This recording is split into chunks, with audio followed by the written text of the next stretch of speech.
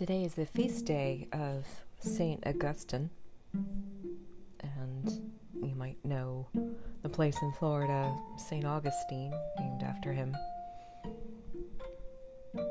And St. Augustine actually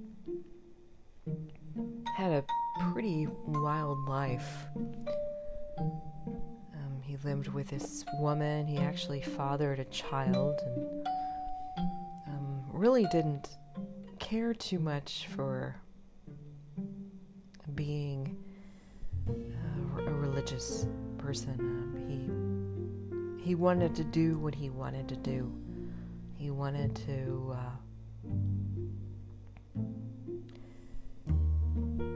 he wanted to be free, to do whatever he wanted without some divine being telling him that this leads to a sense of destruction. And there's so many religious traditions that sort of have that same mentality, although they approach it differently. They talk about these disciplines. Some of them are quite ascetic. They, will in a monk's training in certain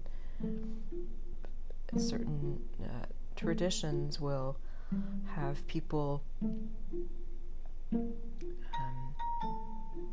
meditating outdoors and spending much time alone even. But it's really a matter of purifying yourself of the things that ultimately bring suffering. And so many religious traditions do that. They tell you that, look, if you're not paying attention to how your elusive means of living out your freedom are actually keeping you more bound, you're going to suffer.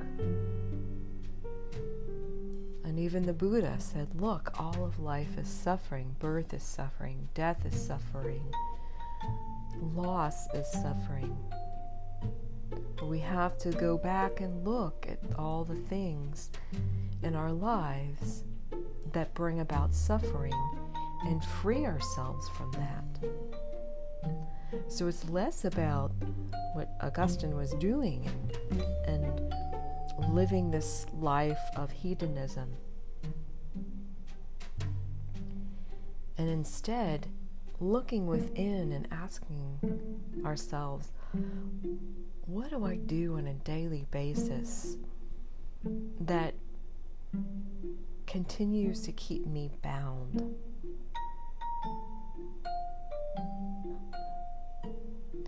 And St. Augustine had written, conquer yourself, and the world is at your feet. So in other words, figure out why you do the things that you do. Why do I continue to eat sugar when I know that it really exacerbates the inflammation in my body? Why do I drink alcohol when I know it brings me headaches?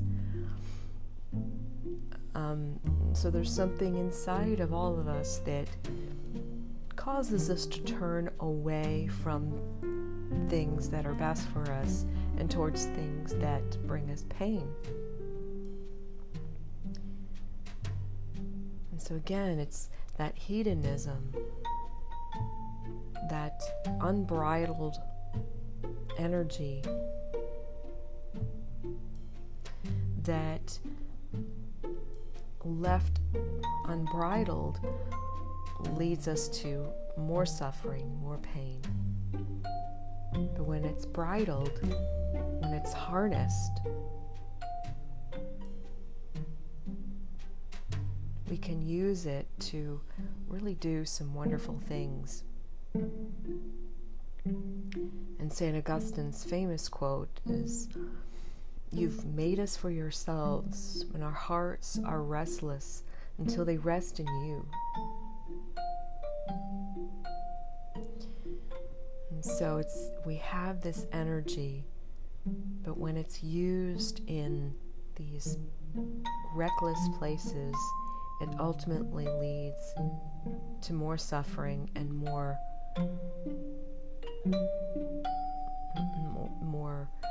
desire for gratification rather than purification. So think about that. Conquer yourself, and the world is at your feet.